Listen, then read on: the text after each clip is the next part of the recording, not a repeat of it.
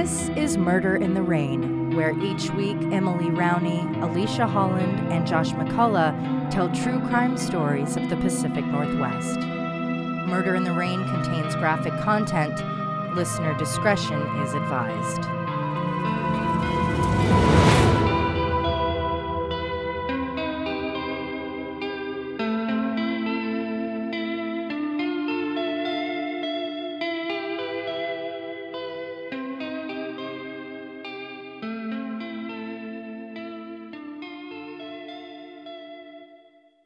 We had all hoped, perhaps with naive hearts, that the brutal murder of George Floyd, the protests that followed, and the new expectations surrounding inclusion and anti-racism by the woke crowd would have meant the killing of Americans, especially of color, by police would have lessened, if not been nearly eradicated. Sadly, predictably, 2022 saw a record number of police-involved killings. Already in 2023, there seems to have been a rash of incidents. One killing in Tacoma, Washington was lost to the news cycle and the sheer number of incidents. Today, in part 1 of 2, I'll be talking about just a few of the multiple officer-involved shootings so far this year. Next week, I'll tell the story of Emmanuel Ellis and his beating death from the spring of 2020. According to policescorecard.org, which is an amazing resource, by the way, they use data from police and sheriff's offices, creating the website to share their findings. There's basically a thesis with the topics of police continue to hide substantial amounts of data from the public, policing differs substantially depending on where you live, police are making fewer arrests for low-level offenses, as arrests decline, racial disparities persist, Black communities are more heavily policed, and 79% of jurisdictions increased police funding from 2013 to 2020. And Emily, you'll love this. There are maps showing your area and the police departments therein. That's where I found these statistics for Portland. Based on population, a Black person is 3 times as likely and a Latinx person is 0.5 times as likely to be killed by police as a white person in the Portland Police Bureau from 2013 to 2021. Of the 5,238 civilian complaints of police misconduct, 8% were ruled in favor of civilians from 2016 to 21.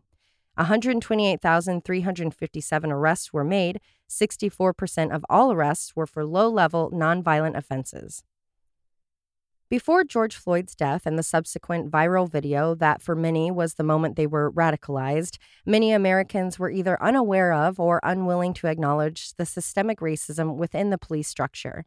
By the spring of 2020, I was frustrated with police and horrified to see the weekly videos that would spring up on Instagram showing Philando Castile being shot in his car or having grown up through the Rodney King era. But I had never taken the time to fully dissect the history of the police and the damage they can truly inflict on entire communities. So we took to the streets.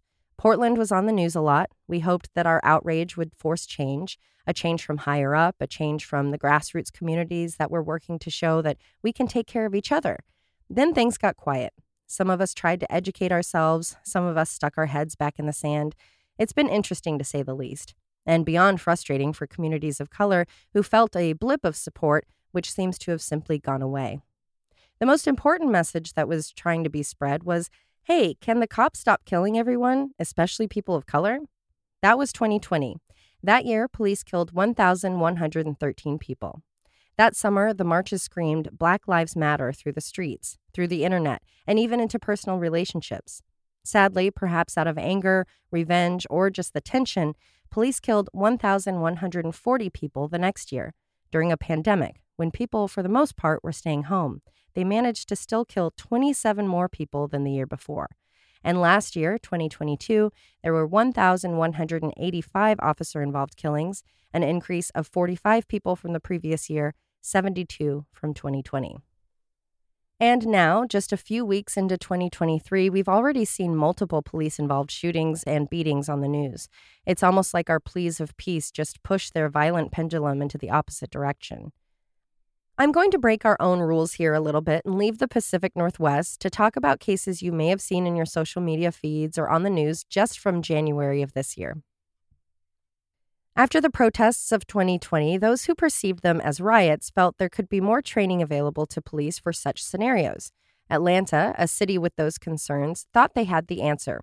They would create what has been dubbed Cop City. Utilizing $90 million of mostly private corporate dollars, they would tear down over 100 acres of forest, which was backing up to a community of color, and build a high-tech training base.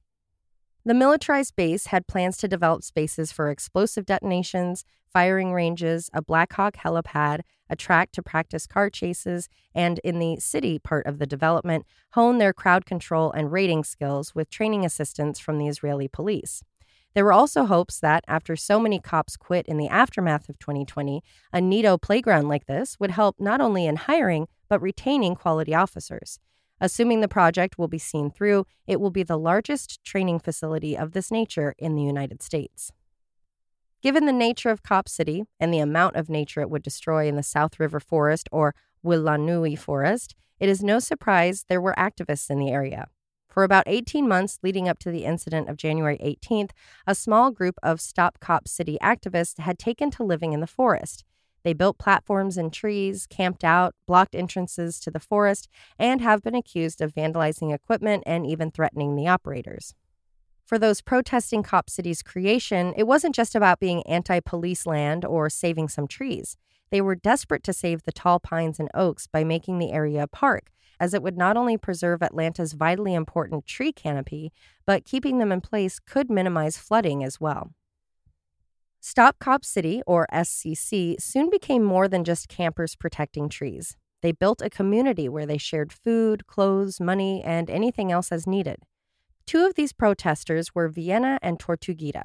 Tortuguita, meaning little turtle, was not the birth name of Manuel Esteban Perez Terán, but it suited who they became as an activist. Tortuguita, a queer, non-binary indigenous Venezuelan, happily lived in the Atlanta forest, perched in the tree through the summer and into the fall. In case they needed to provide medical care to their fellow protesters, Tortuguita took a 20-hour medical course. For those that knew and loved them, taking the initiative so they could help someone in need was exactly who they were. In December of last year, Tortuguita was interviewed by Bitter Southerner, where they said, quote, "We get a lot of support from people who live here, and that's important because we win through nonviolence. We're not going to beat them at violence, but we can beat them in public opinion, in the courts even." That commitment to nonviolence is what has all of Tortuguita's family and friends shocked at what has been said to have transpired on the morning of January 18th, 2023. To clear the protesters, a SWAT team and the Georgia State Patrol arrived at the camp not long before 9 a.m. Finding Tortuguita in their tent, officers gave the order for them to exit. They refused. After an exchange of some sort, the police claimed Tortuguita came out of their tent and fired a shot from a gun that they had purchased in 2020. A GSP officer was struck in the abdomen. He then fired back, shooting and killing 26-year-old Tortuguita.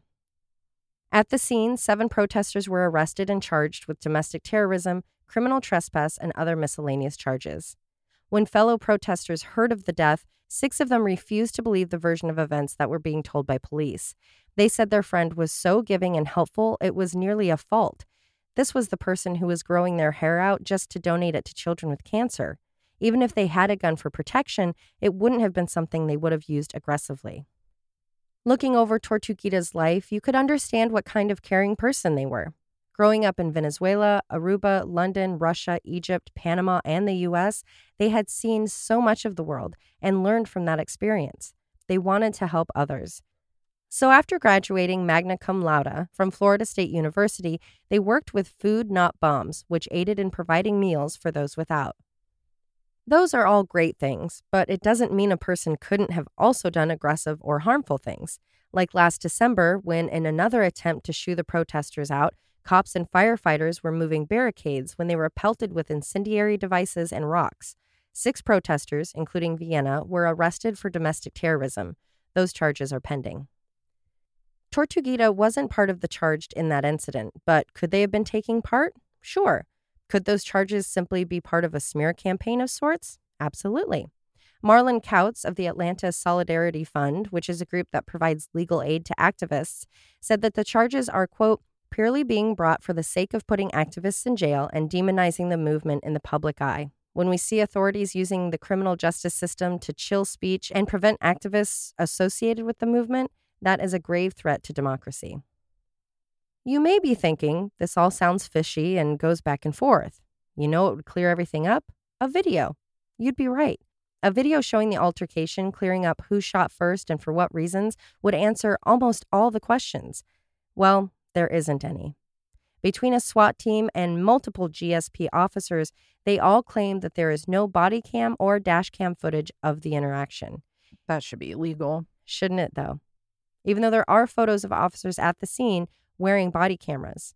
When you have a $90 million, mostly privately funded project being messed with by a handful of annoying protesters, it does seem odd that there wouldn't be any cameras when one of them is killed, especially when everyone present disagrees with the police's versions of events.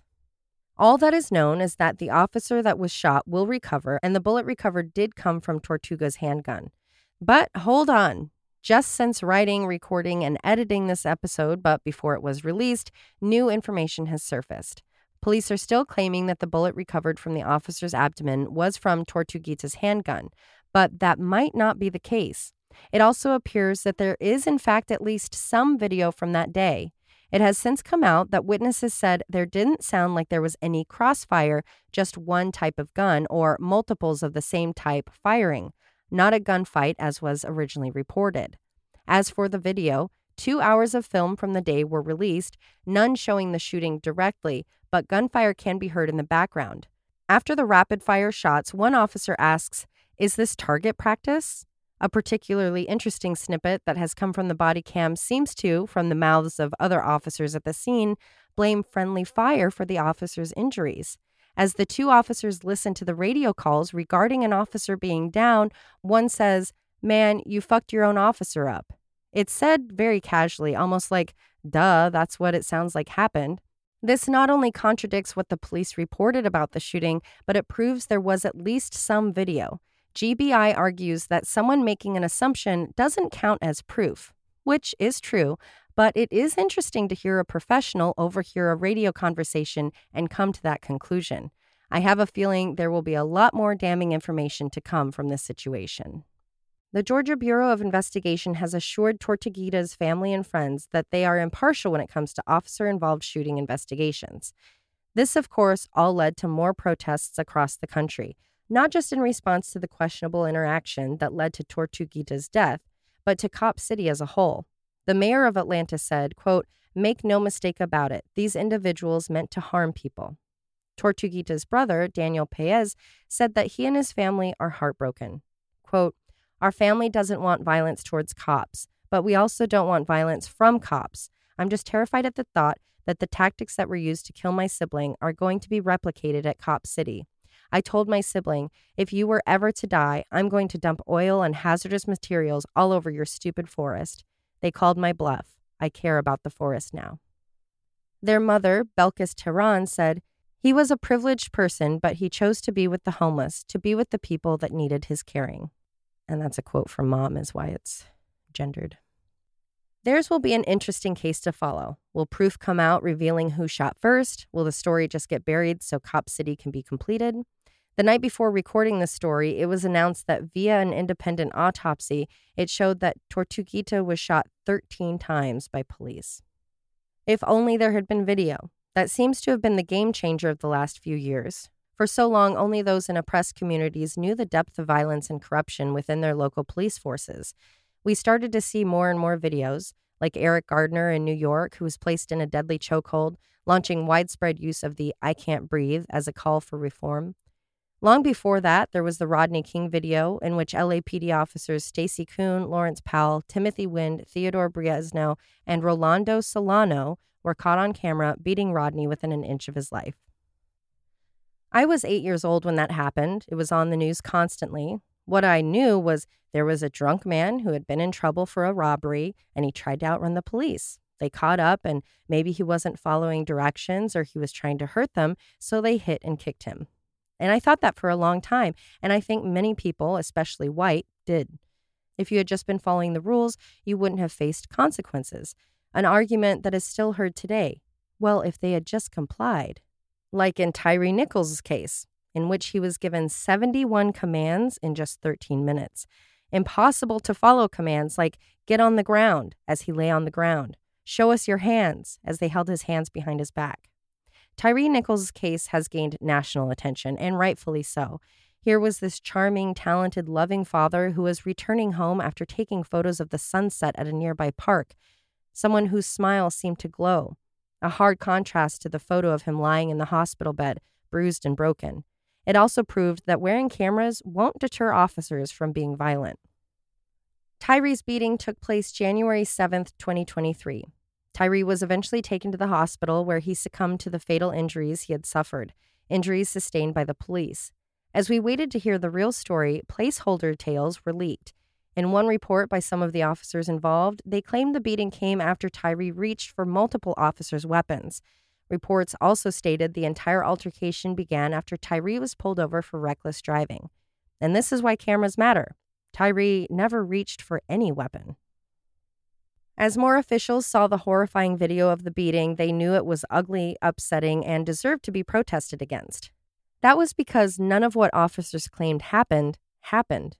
The chief of Memphis Police, who is being hailed a hero for firing some of the officers involved, but has had issues like this in the past that were not dealt with. Additionally, she was the creator of the Scorpion Police Task Force, of which these officers were a part of, has said neither she nor anyone else involved has seen anything on a dash cam or otherwise that shows reckless driving or any behavior warranting Tyree being pulled over in the first place. Wow. Can you imagine your boss says that about you? You just assume they're going to cover your ass. Yeah, because they always have. And now you're like, oh, wait. Yeah, that's a really good point, too, of like suddenly higher up officers and chiefs are like, oh, yes, this person screwed up. Well, that's why we need people to step forward. But you've trained them to think they'll get away with it. Yeah. Well, I guess there's a line for everyone. Like, that probably was shocking because he has actually. He was excused from other things from that same chief. So it's like, wait, what? You're against me now? There have also been rumors swirling that perhaps Tyree and one of the officers involved had maybe worked together or dated the same woman, things to that effect. But none of that has been confirmed by anyone related to the case, so we are going to be ignoring those rumors until anything is confirmed. What is known is that at 8:24 p.m., Tyree was pulled over by members of the Scorpion team, a unit that was created with 50 officers who were dedicated to patrolling certain hotspots of neighborhoods in an effort to thwart crime via visibility. Scorpion officers weren't required to respond to dispatched requests for support, nor were they expected to conduct traffic stops. So it remains odd that the unit was involved in the first place. It's been said that pulling someone over was beneath Scorpion officers. What does Scorpion stand for? I assume it's an acronym. It is an acronym. It is Street Crimes Operation to Restore Peace in Our Neighborhoods. Wow. Why didn't they use like a friendlier animal? Well, slightly. You would think Seems that it's a would little help. too on the nose. Yeah, no kidding. I also like picturing the people that had to decide this in an office. Like, what words can we use? Back patting each other. Yeah, and like, how do we make it into an acronym and how can we describe it? Yeah, and they're like, yeah, scorpion, a poisonous, unpleasant animal. Within a minute of the stop, Tyree was physically pulled from his car. After he begged to the officers he didn't do anything, one shouted, quote, "Get on the fucking ground. I'm gonna tase your ass." As the officers used their best big boy military voices with weapons drawn, it's Tyree who was looking at them peacefully saying, "Calm down." I don't know how he was able to do that. I don't know either. It's almost Zen-like. Well, because he's grown up his whole life knowing he had to do that. Oh, yeah. I'm sure there were conversations like, be polite and stay calm. It's so hard to watch videos that have surfaced of people teaching their kids. Mm-hmm. Like, we'll never understand what that's like. No. When I was tackled by only 2 cops after getting beanbags shot in the legs and I thought they were going to beat me, I remember holding out my hands and trying to show that I was being compliant, even though I had already been following their directions when they took me out. I was doused in my own pee and trying to keep myself from going into work mode of trying to restrain them to get them away from me. I just knew I needed to run as soon as I was out of their grip. I'm not a runner, but I knew that I would take off as far and fast as possible. I was terrified of being hurt, and I knew I wasn't doing anything illegal, so my survival instinct was screaming for me to get away from the danger. And this is coming from a white girl in Portland whose only negative interactions with cops before this was annoying traffic tickets. It opened my eyes to see just how terrifying an interaction with those who you thought were there to protect you can be. Sharing that story is in no way meant to compare it to the violence people of color face daily. I'm telling it in hopes that maybe it will open someone's eyes to how common this is and that you have no idea how terrifying those moments are until you're in them. You don't know how you would react in a similar situation, so you can't judge by saying things like, "Why is he running?" Experiencing police violence once totally reshaped how I perceived cops. I walked into a friend's kitchen a few weeks ago and her officer husband was leaving for work. His full military-esque garb made my stomach turn and I shrunk to the size of a pea. So I cannot imagine what having an officer around must feel like for people in communities where they've lost people to police violence or false charges, or they simply have to watch the financial or physical abuse take place daily. All of that is to say, I can't imagine what kind of fear Tyre, a young black man who hadn't done anything wrong, who was now looking at multiple types of weapons being pointed at him, while nearly a dozen hands were maneuvering his body and half a dozen voices shouted unfollowable commands, was feeling. The demands continued. As one officer held an arm, another screamed for his arms to be behind his back. As he lay on the ground, not posing any kind of threat, a taser was held to his leg while they yelled, "Lay down." After a struggle, Tyre was able to escape their hold, which might have some people saying, "See, he was running away from the police. He deserved punishment," while others would be empathetic to the fact that some of the vehicles involved and the police were unmarked. Tyre knew he had done nothing wrong, and before he could process the words being said, he was being attacked. He was not naive as to what could happen to a young black man in that scenario, so he quite literally ran for his life. One officer, Preston Hemphill, the white guy who has only been relieved of duty, not yet fired or charged, whose body camera captured the first part of Tyre's interactions with the cops, didn't attempt to run after him. He simply shouted that he hoped they, quote, stomp his ass. Oh my God. Catching up to and tackling Tyre, the officers doused his face in pepper spray while holding him to the ground. All the while, he continued to ask what he had done to warrant such treatment. They didn't have an answer. Luckily, there wasn't just body cam footage of what happened next, but there was also a camera on a pole just above them. And thank goodness there was, as the body cams alone could have been manipulated to paint a picture that matched their reports. But because of the aerial camera, everyone was able to see what really happened. After one of the officers said he was going to, quote, baton the fuck out of Tyre, he was kicked to the ground before a beating commenced. Kicks to the face, batons to his back. Standing Tyre up, the officers held his hands behind his back for 3 minutes, taking turns surrounding him and hitting him. And not just punching, beating. Haymakers, uppercuts. He was pummeled. For 3 minutes, Tyre was battered with his hands being held behind his back, unable to not only defend himself, but to protect his head and face. He was just yards from his mother's house, so Tyre did the only thing he could. He called out for his mama. At 8:37, the police tired, so the beating stopped and Tyre was handcuffed, limp and barely responsive when they propped him up against a patrol car. As Tyre struggled to stay upright and to breathe, the officers, who had all had complaints lodged against them for previous incidents of violence, including from another young black man in the area that reported the Scorpion unit had beaten him just 3 days before they killed Tyre, then stood around bragging about what they had done. How many hits they had landed, how hard they were hitting the 140-pound man. Tyre was 6'3", but only weighed 140 or so pounds due to Crohn's disease. Crohn's disease causes chronic inflammation of the GI tract. The inflammation can lead to fever, diarrhea, bloating, fatigue, and stomach pain, just to name a few of the symptoms. This, of course, has added questions. Why would it take 5 officers totaling over 1,000 pounds to subdue such a small man? If Tyre was still able to see through his swollen eyes at that point, he might have felt relief when the medical personnel arrived at 8:41. Sadly, they joined in the conversation and ignored the critically injured man for 16 minutes. Think about that. That's like nearly the length of a TV show without commercials. And he's just sitting there, dying, watching those who had taken oaths to serve, protect, and care for him laugh and mingle about what they had done, letting him die. Tyre was finally loaded into an ambulance and taken to the hospital as he was experiencing shortness of breath. It took 3 days for the internal injuries and bleeding to take his life. It was surprising for many to see 2 things. that the officers involved, at least some of them, were not only fired but charged with murder shockingly fast.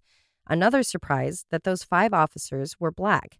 This has spawned conversations about how policing is so rooted in white supremacy, even members of the community who are people of color can be used as tools for its advancement.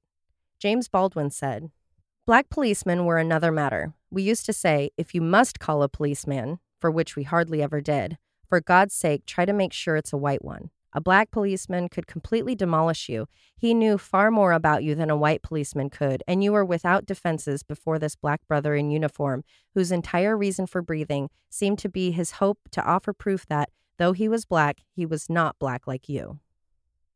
For now, we will have to wait and see what comes from all of this. Hopefully, those 5 officers will be held responsible and face serious prison sentences. Hopefully, the other officers and responding medics will do the same. If only hope were strong enough to create real change. Just before Tyree's death, there was another young man who was killed in Los Angeles, but his story slipped from the headlines.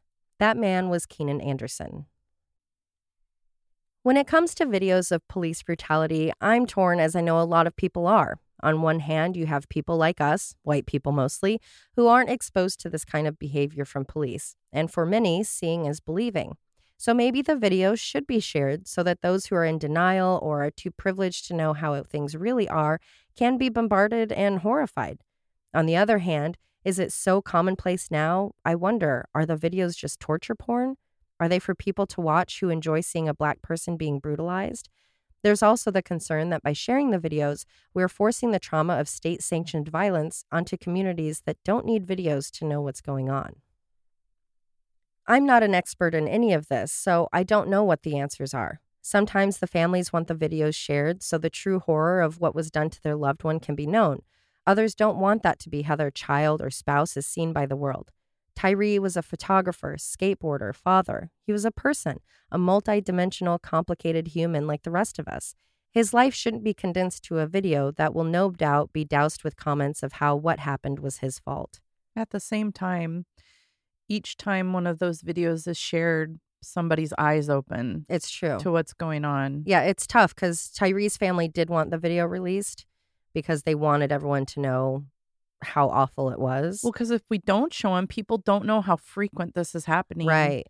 Or how bad it is. If you say, oh, someone was beat up by police. Right. Like before, I know we lived through Rodney King. Mm-hmm. I remember it. And I had no delusions about what was going on because my mom was from the Chicago area. Oh, yeah. I didn't have that. Grew up, talking to me about that kind of stuff. Mm-hmm. But a lot of people, that was their first, with George Floyd, that was like their first eye-opening experience. Yeah. Especially this younger generation. Yeah. So while I totally understand, and it's, to me, the family's prerogative, like it does a lot of good. I think so. And I think it helps too, like with Instagram having censors, so mm-hmm. you can choose to see it or not, because especially Black communities, it's like, yeah, we don't need to see that. Yeah, they know what's going on. I've seen it in person, or I've had it happen to me, or it happened to a family member. Like, don't need to see it. Don't need to be reminded. But I'm torn on it too, because it does seem like you're exploiting them. Yeah. But how else can we fuel the younger generation and people to get mad enough and to to fix know it? What's going on? I mean, truly, if they hadn't had that aerial cam, just watching the body cam footage, it's so chaotic and so up close. They could have said, oh, he was reaching for our guns. He was grabbing this. You can't see it, but right here he was grabbing stuff. And they could have said that and probably gotten away with it. And if they hadn't had that aerial camera, that probably would have been the case. So, it's a tough one. Have you talked to Chloe about cops in general, or just safety in general, or those kind of things? Yeah, we talk about. I mean, I don't have to do that. Like people of color have to do that. Obviously. Totally. But I just mean the awareness, like you with Rodney King. I didn't have that. It was my parents have grown a lot in the last few years, and back then it was, oh, this guy was. It was never about race. It was just, oh, he was a drunk driver running away, and they caught up to. So it wasn't that it was okayed, but it certainly wasn't. We had an interesting conversation, actually, because she went with some friends to a trampoline place, and a boy hit her. Oh. And on the way there, I was like, do I need to call the cops? Do I need to press charges? Like, what's happening? And then she told me he was Black, and I was like, okay, let's talk about how serious this was, because I was not going to get involved Right.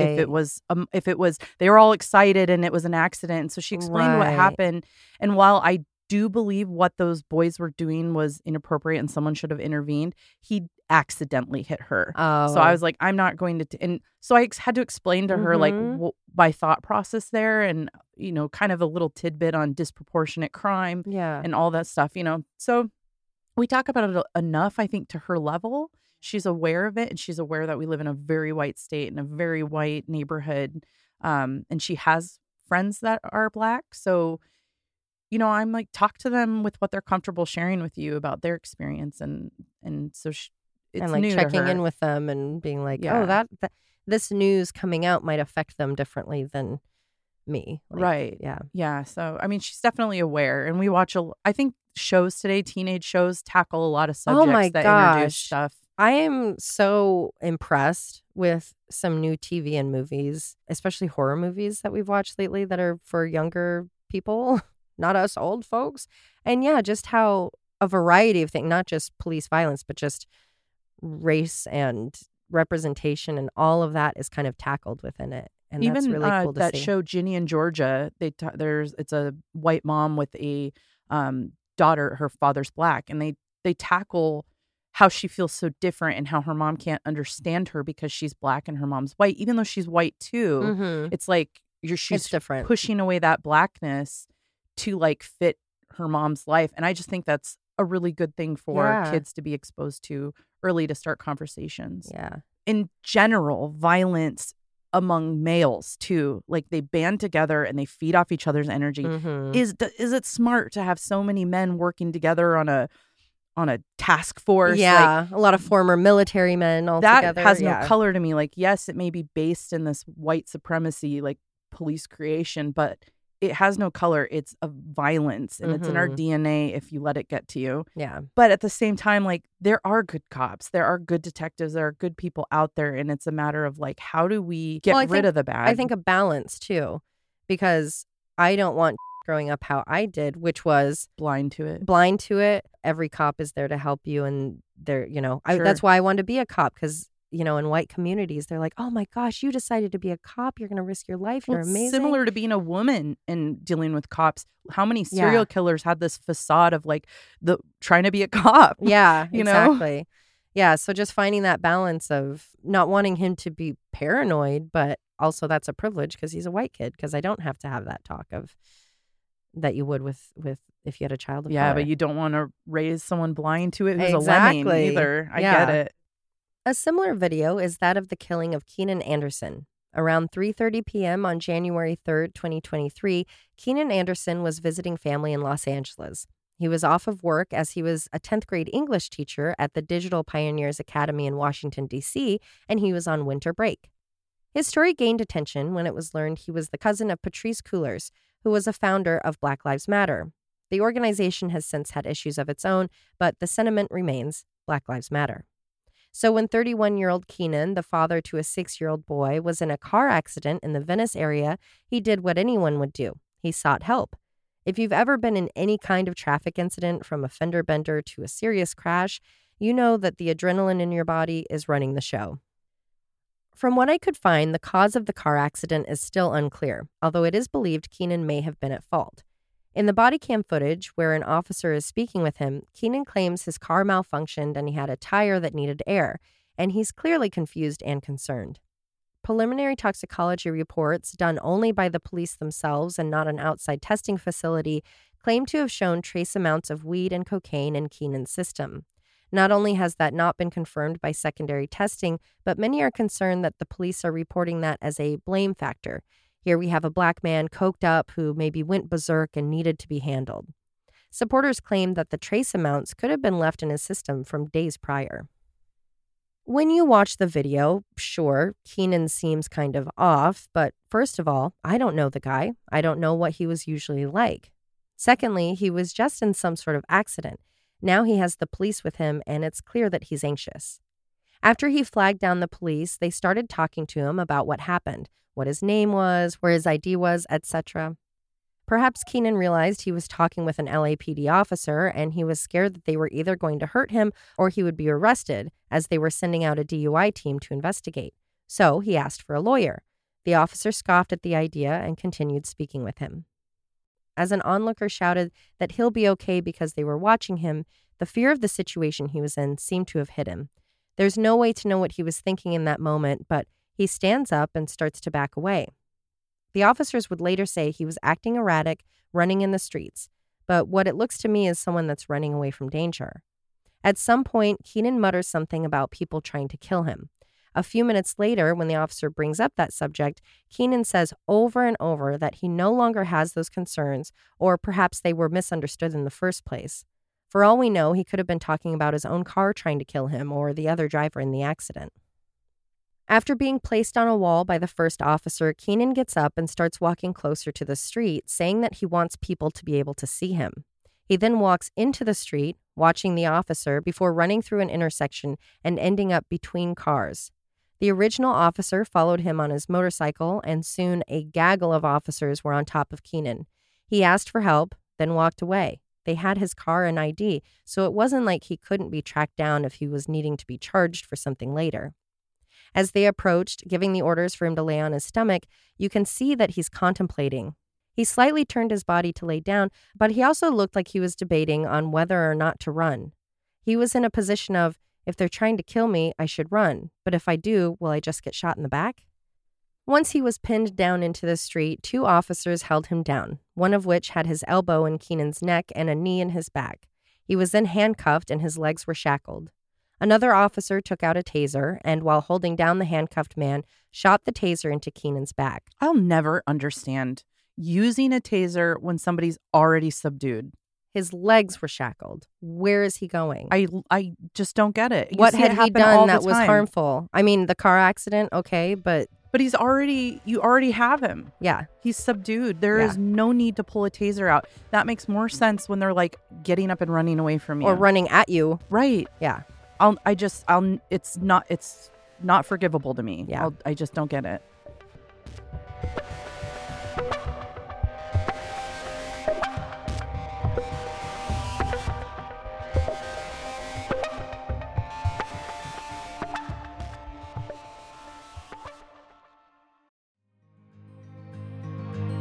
With Mother's Day around the corner, are you thinking about a truly special gift for your mom or the motherly figure in your life? Let me tell you about mylifeinabook.com. It's a unique service that turns your mom's life stories into a beautiful book. Pretty cool, right? Here's how it works. Every week, mylifeinabook.com will send your recipient a question via email. These can be pre-written questions about, for example, your mom's life or any custom questions that you want to ask. And then she can either type her response or record her voice. And mylifeinabook.com compiles all of her responses into a beautiful keepsake book. And guess what?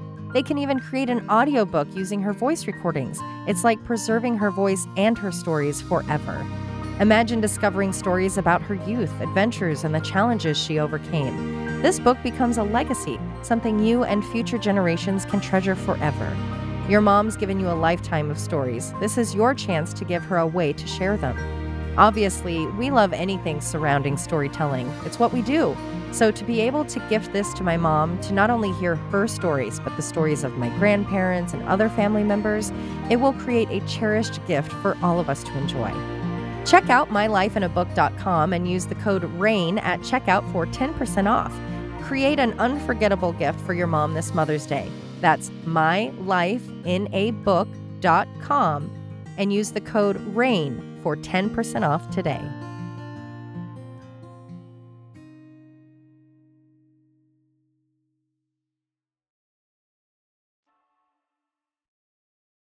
Turning the electricity on and off, Keenan was shocked for long stretches of time over a 90-second period, the longest stretch being a 30-second shock without a break. Oh my God. As all of this happened, Keenan yelled out, "They're going to kill me. They're trying to George Floyd me." He knew. The caveman instinct for survival had taken over. Keenan had realized before a hand was laid on him that he was in danger, hence trying to leave the scene. Maybe he was walking away subconsciously, no different than an experienced hiker would with a bear. With every slight movement, probably just trying to seek comfort while laying in the street with men on top of him and a taser in his back, the officers continued to yell, "Stop resisting." After all of that electricity, Keenan was taken to the hospital where he died a few hours later from cardiac arrest. The family's lawyer, Carl Douglas, has said, quote, "If you tase someone with 50,000 watts of electrical energy 6 times in the heart, is there really any wonder that moments later his heart would begin to flutter? Is there really any wonder that moments later his heart would begin to beat erratically? And is there any wonder why 4 hours later his heart could no longer withstand the pressure from that taser and gave out?" Some might say that the cocaine, that again hasn't been proven with secondary testing, wouldn't have caused his death, and traces of it can stay in your body for days. The outcome of Keenan's case is yet to be known. The officers involved have been put on immediate leave. I'm not sure if it's paid or not, but I would assume that it's paid.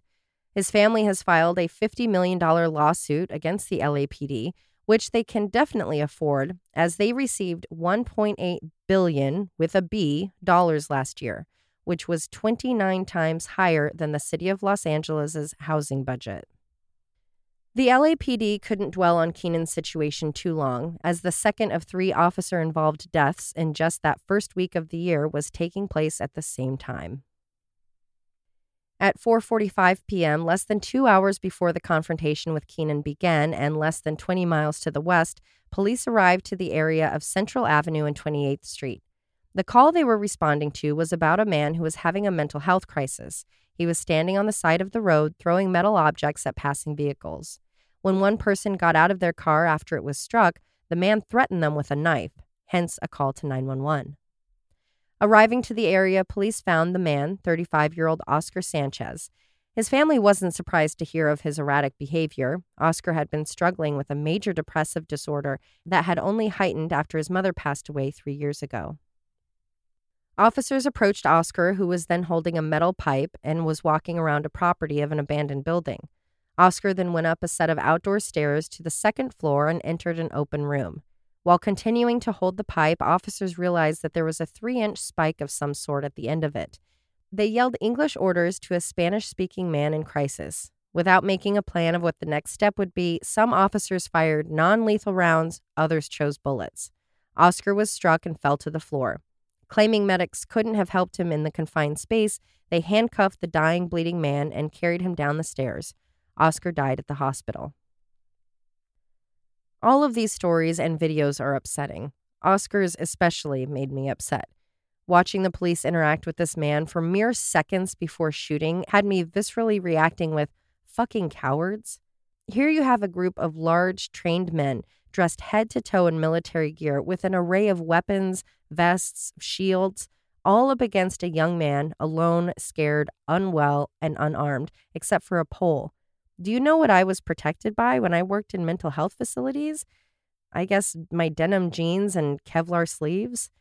Do you know what kind of weapons I faced? The same. Unwell, sometimes very strong kids who were holding up desks, rulers, scissors, pens. The weapons I had? My training and my team. No shields, no tasers. For my team and myself then, and for everyone who works in mental health facilities, hospitals, or similar settings now, that's all you have to work with. When a large person holding a dangerous object starts charging at you, you can't reach for less lethal rounds. You can't freak out and shoot someone to stop them when you're scared. You're forced to face the situation as it is, all while remembering you can't just go wild on the patient to protect yourself. There are steps, protocols, cameras, paperwork. Not to mention, you don't take that kind of job so you can have those options. And to be honest, if I had been allowed to have a weapon in those situations, I can almost guarantee the fear would have taken over and people would have been harmed. There must be a comfort in knowing that you will always win. You will always end a confrontation, not by de-escalation, but by bringing the crisis to an abrupt end. Nurses, certified mental health providers on all levels, third-party security officers, anyone else who has a job requiring them to be in the same level of danger as police but without the uniform protection or weapons, knows that de-escalation through talking, taking time, and patience is possible. They also know training for police should focus on that instead of a firing range in Cop City. Or it isn't in the control of police. Like, we see so many jobs that are specialized to deal with something, And you don't ask that one person who has that special skill set to take on 20 new skills. Exactly. You create another specialist. Exactly. So it doesn't have to be one underpaid dude who has to learn a million skills. Exactly. Well, it's like our Portland's mental health team. They had huge results last year. They were called to scenarios like this, where it's not necessarily that you need the police there. Like, okay, he was throwing things at cars. That's illegal, but that's not the top priority. It's safety. Or the police see the situation and then call in their specialists to help them. Exactly. Yeah, I mean, I think we all see it as a future option. The question is, how long is it going to take to get to that scenario? Well, and to recognize that that's it. I mean, we're talking, like you said, you've got a group of mostly men, mostly alpha males, mostly former military. The things you have to do in de-escalation practice is probably looked at as being really soft and fuzzy. What, having empathy? Yeah. I mean, I know that's kind of a joke, but yeah. Yeah. Having empathy, being able to say, hey, what's going on with you? What has happened to you? What are you needing? Instead of, I'm coming into a situation where I'm the villain and they're going to come after me, so I just have to stop them until I get them in control. I think people are starting to realize that, people higher up that can make those choices. But as you'll see in a moment here, even with those things in place, like mental health support and teams like that, it doesn't always get utilized. I'd be really curious to see like a police, like an entrance exam or a application or whatever, to see what % of the focus is on like empathy. It's probably like 1%. Yeah. Well, a couple years ago when my brother was still trying to be an officer, he was told he wasn't militaristic enough, even though he had worked in mental health and he had worked in search and rescue and he had worked with kids and he had done all these things that would have provided that side. You know, I have a friend who just became a police officer about 1.5 years ago, and I will ask him about that'd be interesting. that process. And he is former military, so it'll be an interesting take to hear it from him, but I will be happy to talk to him about that. Yeah. And on one hand, that makes sense to have military guys. Like, they're going to follow directions. They're going to... Well, and he's high pressure, very trained. Like, right. He's somebody they could really use for sure. But it does make you think, like, are there other types of people they look for to kind of balance that too? Right. I don't think so. Yeah. But it should be. It should be a wide variety of types of people that are different types of police. Yeah, because you're not coming into a war zone. Like, the military stuff is great for handling your guns, knowing how to wear a uniform, and falling into line. Well, they did have an active shooter in Bend this year, so people like him came real handy, I would say. But and right. Sadly, that's needed too. But it's not all that's needed. Sure, you can't take you totally. can't It's just like, you can't take that rigid thinking and place it in front of someone who's yelling, holding a pole. Well, like I said, even in a business, you have different types of people to do different jobs, but they all work together to make the company work. Why can't this be the same? Yeah. If you give someone a gun, they're gonna use it. To me, it feels like police, like, first response is like a gun. It's right, like, it's just right there. Cowboy style bullshit. They've done studies where there's a show on Netflix, I think, that covered it, but where people reach for their gun and shoot before assessing the situation. So there's a lot of training that needs to go into that, because you're faster. You work faster to pull that out than your brain can actually process what's happening. There was somebody I saw online, and she had been through several different police and similar trainings. And she said that one of the top things they say is, if you're firing your weapon, you yell, drop your weapon, because witnesses won't be able to remember the order. Yikes. So that's what we're up against. Or the guy who said, training his cops, and he said, well, if you cripple somebody, they're going to sue for forever, and it's going to be a huge ordeal. But if you kill somebody, $3 million makes the family go away. That's disgusting. And that's their training. Now, when you look into these things, did you run across areas where the statistics was far less, where they are seeing improvements based on maybe a new style or somebody new in charge? Last year, of the top 100 cities, and top, I mean like by size, only one of them didn't have an officer-involved shooting. That's some of it. I didn't go as deep as your question. I would just love to see someone in charge do something totally different. Like maybe they have private funds that allow them to do so. I have heard of a couple like smaller towns where they're like, oh, we got rid of our police force, or we limited it, or we took away guns from the cops, and it has helped, and those things have been proven. But when you're getting almost $2 billion. Right. But the more of that can be visible to the public and seeing the stats of how it is better. And well, that's what we're here for, baby. To say it's okay. It's okay to say, let's look at other options. It's not working. And like we've said before, this is also for the police.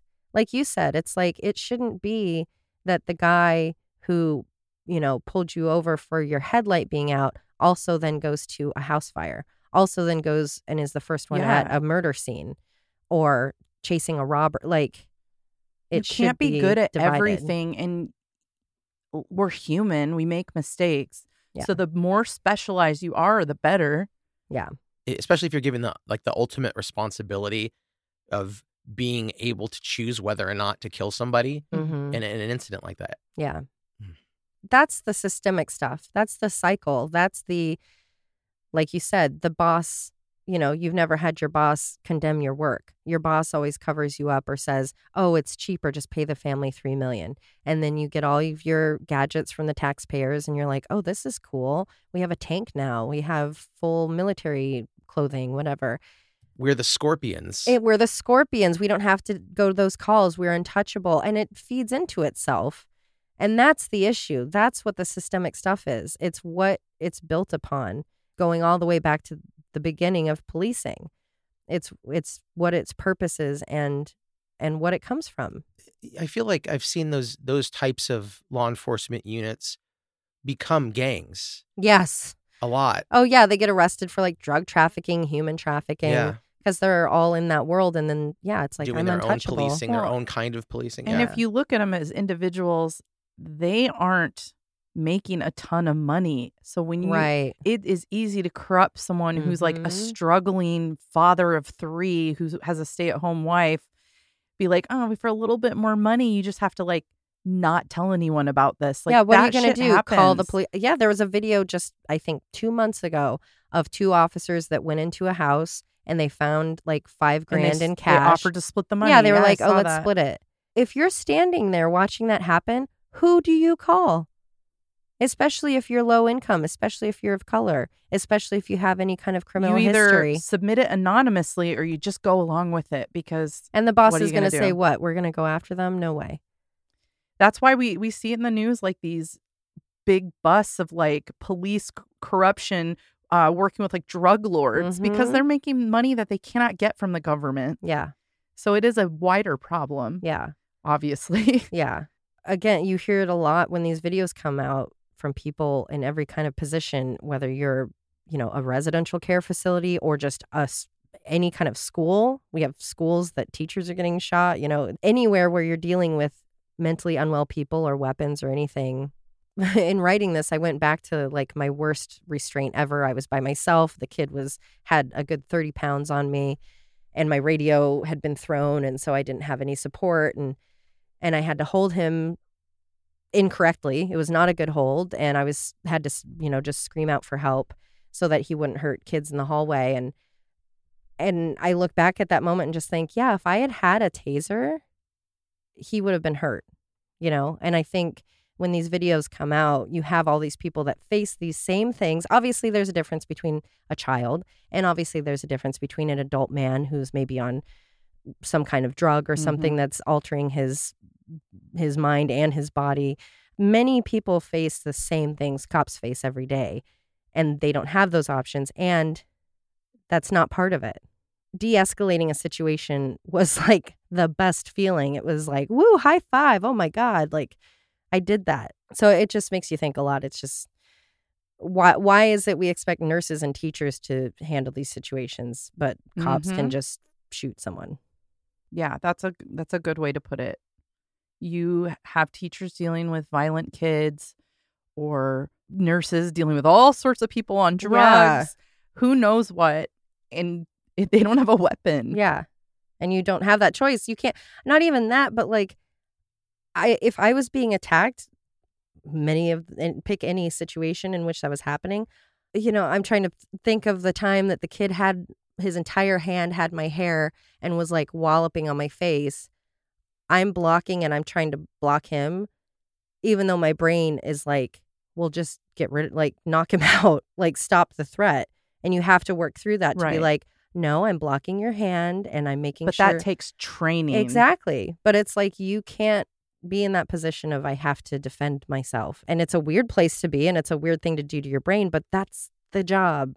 That's what it should be. So even with new body camera laws and the knowledge that the videos of incidents will be released, cameras don't appear to be having an effect on officers.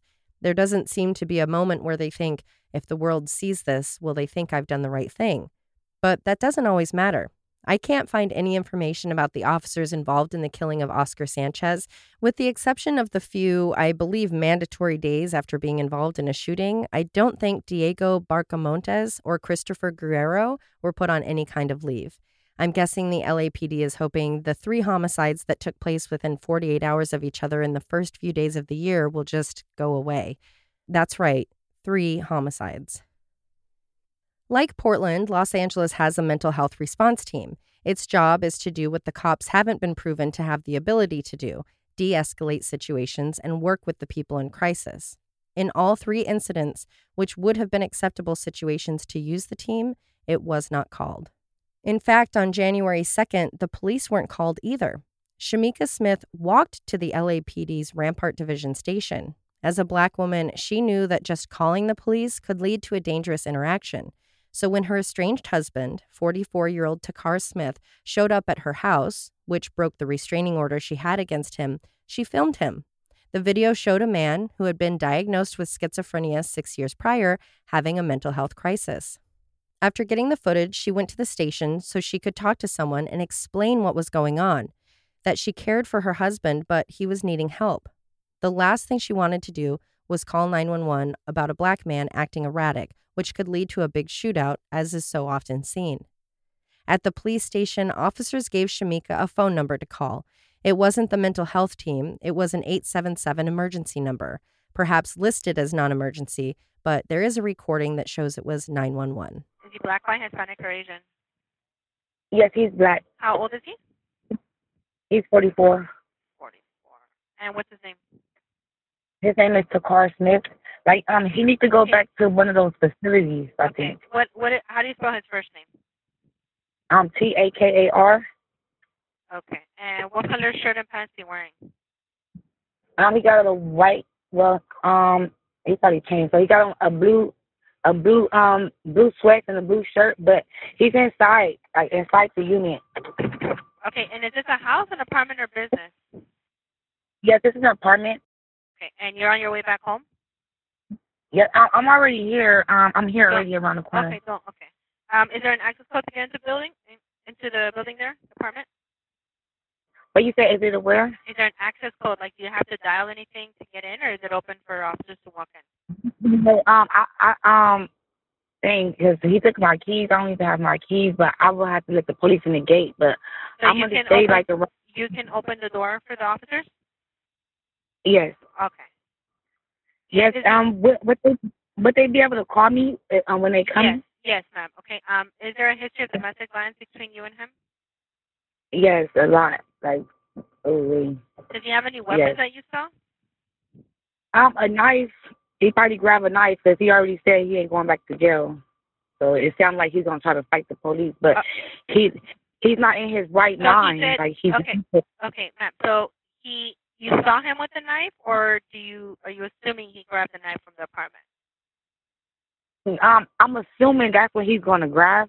Okay. Did he say he was going to fight the police? Yeah, he said call the police. I don't care. He said I'm not going back to jail. He said I'm gonna fight everybody. I'm gonna fight them too. Like, but he's not in his right mind. Okay. Is he diagnosed with any mental illness? Yes. What is he diagnosed with? Schizophrenic. Do you know if he's taking his medication? No, he hasn't. Because he said nothing wrong with him. Okay. All right. I'm gonna I'll tell you, if you look him. Can you see that he's been in the I don't have access to that. I don't have access to that. I cannot look up anyone like that. Give me one moment. Okay. Hold on.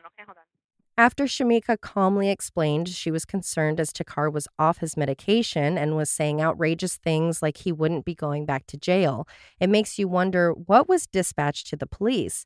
Were his threats just written out, causing police to go into defensive mode, or was the information shared that he was unmedicated? Arriving at the apartment, Takar opens the door for the police, but he asks to get his shoes on first. When police make their way inside, he says over and over, "Don't do all that. Don't do all that." Again, watching the video is not only heartbreaking, but so frustrating.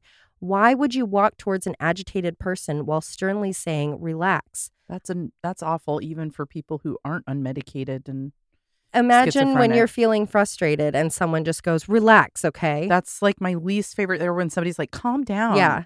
It's like, shut the hell up. Yeah. That's like, I think 99.9% of people. Yeah. When you're upset, don't say relax. Is that ever going to help someone relax? Yeah. No kidding. I feel like that's like the ultimate sitcom joke, you know? Don't tell your wife to relax. You'll only make it worse. You know your marriage is going south when that starts happening. Exactly. So it's like, hey, let's implement that into like everything. The police present pushed Takar further into his home. When an officer said, "Hey, don't grab anything," Takar then, of course, grabbed something, a small wooden dining chair. With the lifting of a wooden chair, the officers escalate the situation by turning on their lights and holding up tasers. Takar looks like a deer in headlights with red dots swirling around his chest. Saying they don't want to tase him and they just want to talk to him outside, the officers seem to multiply and continue to walk towards Takar.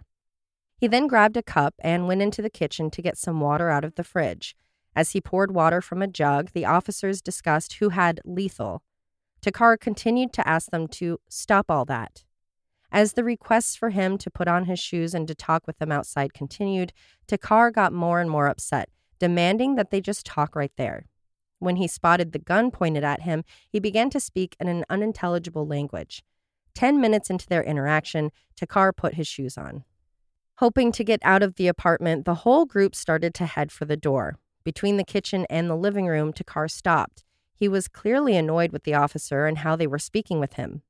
So after 15 minutes of repetitive, "come with me, let's talk outside" directions, Takar then ran the few feet back to the kitchen where he rifled through some dishes before brandishing a knife. He quickly set the knife on the counter and all tasers were drawn. The threat of being tased not affecting Takar, as he said he thought that they had already tased him in the living room, which I think paints a pretty good picture of his mental state at the time. Still holding his cup of water, Takar says they will be there all day. The police started talking about the 2 bikes that were stored in the kitchen, and they had been knocked over in the process of Takar running through. Officers told him to stop playing childish games and to be an adult. Takar responded by saying a list of names, Mrs. Clinky, Mrs. Marco, and others, who were telling the police to leave right now. In What Not to Do When Dealing with Someone in This Condition 101, the officers then decide to move one of the bikes that was in front of Takar. This, of course, brought his attention to the bikes. He then grabbed the adult-sized bike with one hand and lifted it up towards the officers. So he wasn't throwing it, just kind of made it go closer to them. One officer then tased him. He seemed unaffected. Saying, "Who am I now?" Takar reached for the knife. More tasers were shot along with some pepper spray. He curled up, falling to the floor. With 2 bikes between the man who was being tased and the cops, they felt they were in mortal danger when Takar reached to the floor and again picked up the knife. He was on his knees, on the floor, facing a cabinet, 2 bikes between them, but because he grabbed a knife and lifted it over his head, they shot him multiple times. His body only continued to move as long as he was being tased. Charges against those officers have yet to be filed. The DA has watched the video but is waiting to get the results of the investigation before making that decision. Newly elected LA Mayor Karen Bass said, "Full investigations are underway, and I pledge that the city's investigations into these deaths will be transparent and will reflect the values of Los Angeles. I will ensure that the city's investigations will drive only towards truth and accountability. Furthermore, the officers involved must be placed on immediate leave." Shamika, who had reached out to the police to get her husband help but was left mourning the father of 6, said, "They really failed me. I never knew that going to the police, they would not help me, and they just let me down, and I'm just so hurt. My husband was a great man. He just needed help." His mother said, "He needed help. He just needed help, and that's what they were supposed to come and do, not shoot him down like that." His family intends to file a lawsuit. It's just heartbreaking because she tried so hard to do it in a way that would result in no one getting hurt. And because of a reliance to go through the police to get like a mental health task force, we need to like put that in the community's hands where they know where to go to, because people with family members who have mental illness, this happens. They go through these things. Yeah. And we shouldn't have to rely on police for that if it's just going to result in more deaths. Getting mental health should be as easy as calling 911. It should be a mental police, health fire, 711 or something. medical, mental health. And let me say, mental health, please. And then send that team out. Maybe they have an officer that comes with them to wait in the car in case things get really unsafe or something. But it would it would reduce it so drastically. It's like hostage situations. You don't just rely on some officer to de-escalate those. There's someone who does that. Yeah. And they work with them. It's no different. Yeah.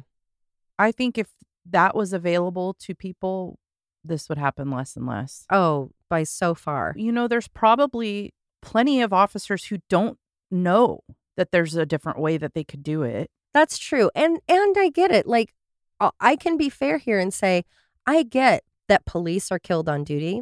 I get that people brandish weapons like guns at police. This isn't about that. This is, well, number one, that comes from interaction for the most part. So that's why people are saying, why are cops even doing traffic stops? Why do we need to have people on both ends risking their life because your registration's old or because a brake light is out? Like, can't that be handled a different way? Another way? We have so much technology at our fingerprints. Yeah, like, oh, I saw it, so I marked. Fingertips. Yeah, exactly. Somewhere. Like, why can't an officer say, oh, I saw that and I sent the license to the DMV and now they're sending a letter or something? There can be other ways. I do think we'll get to more of that. I would hope future. so. And so it's like, so eliminate the interactions, which brings the danger for both sides down, and have those other resources available and have that training. Because if all you hear is all cops are bastards and everybody's after the cops and everyone hates cops and civil uprising, whatever it is, and you have a lot of cops that have been found to be part of groups, Proud Boys and QAnon and all of that. And it's like, you're going into a situation where you are, and you're the bad guy because you're coming to arrest somebody. So you're going into a situation where you're already on the defense. If one thing goes wrong. I think that's an important stance to take, is that it's not they're all bad. It's just there's a lot of like education and training and other ways to do things that aren't being explored. Right.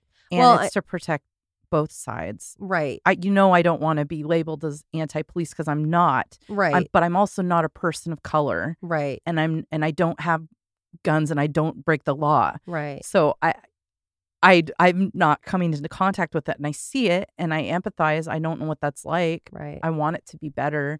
Well, and I think that's the point, is the whole thing. It's kind of like the one bad apple ruins the bunch. Yeah. If that person is still having a job, if you work in that situation, if your boss is saying at a training that it's cheaper to kill somebody than to wound them. I mean, I wouldn't work there. But that's the point. And Exactly. that's where the all cops issue comes in, is because, like, who did anyone report that guy? Did the video get leaked from another officer, or did everyone just sit there and go like, oh, okay.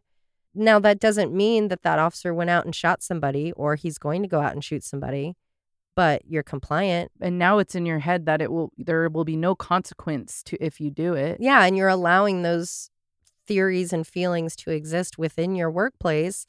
You're still in a system, like, until all police can say, like, I recognize police were built out of slavery and catching enslaved people. Until that's acknowledged and change starts coming, it's like, for me, and I get that you're not on this train, for me it is all cops until until those good cops come forward to say, we're no longer going to carry guns, or we're no longer going to do this, or until those good ones come forward. For me, it is all of them. It's just hard to pay an obscene amount of money to groups that don't need it when people that do need it, which would lower crime, aren't getting that money. And it's just used to militarize and create more dangerous situations. It's just heartbreaking. And these were hard to watch and so frustrating to write about, and just and I wish I understood everything more. I wish I understood abolition more. Yeah, it just sucks. Yeah, it's devastating. It sucks. It really is. And it's one of those problems that it's like, it seems like there is no end in sight because there's so much that needs to happen, and you need everyone on board to do it, or the majority on board to do it. Yeah. And we just see it happening. And I saw a really great, it always comes back to TikTok. I saw a really great TikTok video of a guy, often somebody will do a video where they're like two people having a conversation. And it was this topic about how everything is connected, how being Black, you are more likely to get shot in a traffic violation, this, that, and this. Mm-hmm. Why is that? Oh, they're born into poverty. Why is that? Because they're not that far from slavery, right? There are only so many generations. Like, it's so sad. And when you put it that way, I think people understand disproportionate. Like you did that episode, they understand it, but it is so many people out there that don't get it. It's not their problem. They don't care. Yeah. And that's just so hard to swallow and think about, because nothing can be fixed by just one thing. Exactly. Yeah, like that money in LA, it's like, okay, so how much could you have cut that $2 billion down by? And if you did reinvest that in housing or vouchers for people or whatever those people were needing, or mental health care, medication, substance abuse support, how much better would our society be if all the money put into cops was put into education, healthcare, and just back into security. Food security. Yeah, exactly. We have police departments with tanks, but we have kids that go to bed hungry. Mm-hmm. How does that work? And what is going to happen to those kids as they get older? Exactly. It's just a cycle. And it is so many things. It's gun availability for people, which makes cops think everyone has a gun when maybe it's just a pipe or a bike. It's too much to tackle here, and I wish I was some sort of academic on it. For now, we don't have the answers, but I just wanted to share those stories because there are so many of them. It's hard to keep track, and just watching seeing a clip of something doesn't really tell the story. And I wanted to say more about these people than just how they were killed by the police. I wanted to explain who they were as fathers, as people struggling. I know people who lose a parent and have a really hard time, or it does amplify mental health issues they have. That happens. And that doesn't mean that you're supposed to have a death sentence at the hand of cops. So, nope. You'd think you could count on humanity to help you recover. Exactly. And I think that's another, some people will say, oh, I'm here for true crime to relax and listen to a story, but this is true crime. Mm-hmm. This is real time true crime. Yeah. That's happening to people that may be different than us. Yeah. And like you said, having people from different walks of life.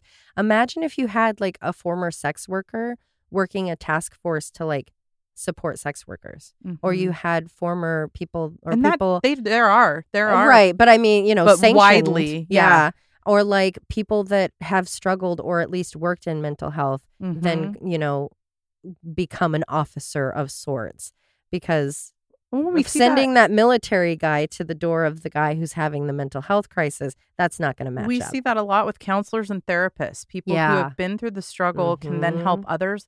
It would be nice to see that expanded to this type of thing. Yeah, too. You're right. Imagine going to a rehab facility and being like, oh, I have an issue. I have an addiction.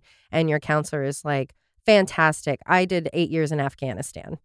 Yeah, doesn't hey, compute. That's great. And you must have a lot of talents and skills. But if you can't relate to me where I'm at, how are we ever going to problem solve that?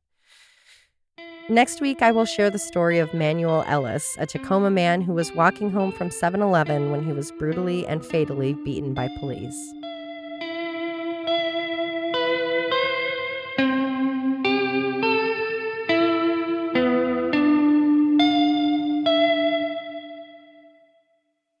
Okay, and now I realize my solitaire was part of that.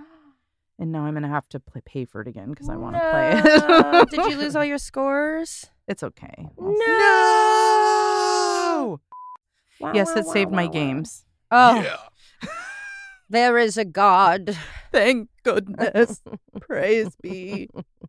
I mean, you do what you got to do to get what you want, I guess. Fucker. That's fucked up. You're getting money off of something that your victim can't do anything about. That's very true. Ew, yeah, the statute of limitations is like lifted so he can make money off of it. Yep. This world. And you started with, I'm Alicia Holland. Stop treading on me. And this is Alicia my case. All emails can be sent to Alicia Holland Joy 66. Rockerchicka66 at hotmail.com. Oh, Jesus. Antigone91 at AOL.com. There's some shit in there.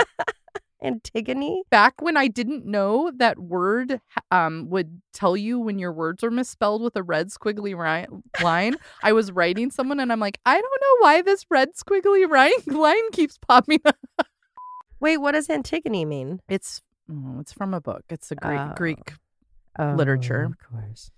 Is that sexual, that Antigone? There's something sexual going on there, I'm sure. I think there is a sex scene, but I just was really taken with it. What, a sex scene? Like in mythology? Yeah, in the literature. Yeah, it's a story. Oh. Here, let me pull it up. It's been a while. You know I love lit. I can't you help love it. It's lit. You can't help it. You love lit, and you can't help it. There's some song with the lyric, Is it by Lit? I was just about to go. There's some song with the lyric has her nose in a book, and I realize it's from Beauty and the Beast. There's some hard-hitting song about a girl whose nose is already in a book. A provincial town. Books. Just a small town belle. She won't discover that it's him until chapter 3. Exactly. You know the lyric. Ooh, what are you talking about? Is Latinx what you want to use? You know, we had that guy email, and then I looked at it, and I just want to make sure. Somebody emailed about Latinx? Yeah, it was a mean email, so it was like, I didn't know how. Oh, was it the guy who was mad at me? Yeah, so I just want to make sure he's a fool. No, it's because Spanish is a gendered language. Gender neutral, okay. And so the X takes away O or A, which gives the gender. Just want to make sure. No, that guy can eat my dick. Josh didn't look at that. Huh? Fuck. Gutsy. Fill your guts, but not in the gross sex way. Wow. I now knew. No. Like, no matter what, changing, pooping, everything. Yeah, there was this there was a bathroom at camp that had 2 toilets, and we would go in there often. You play battle shits? He's a little too famous. Make sure to cut that out. Oh, really? Yeah. He's famous? I mean, he's up there. And you sucked his dick? Amazing. Long, thin, is that a bad combo? It's not my favorite combo. I'd rather have short and stout. Yeah, you want it to... Yeah. Because we don't have like an endless tunnel. Yeah, it's about filling the pothole, not digging to China. Thank you. Thank you. Murder in the Rain is a Cascade Media production. Written and hosted by Emily Rowney, Alicia Holland, and Josh McCullough. Edited by Josh McCullough. You can always contact us at murderintherain@gmail.com or through our website, murderintherain.com. If you just can't get enough of Murder in the Rain, for as little as $5 a month, you'll have exclusive access to bonus episodes at patreon.com. You can find us on all of the socials, and for more true crime, follow at @M_Murder in the Rain on TikTok, and you can also listen to Alicia and Josh on their other show, Always Be My Sisters. And suck my balls.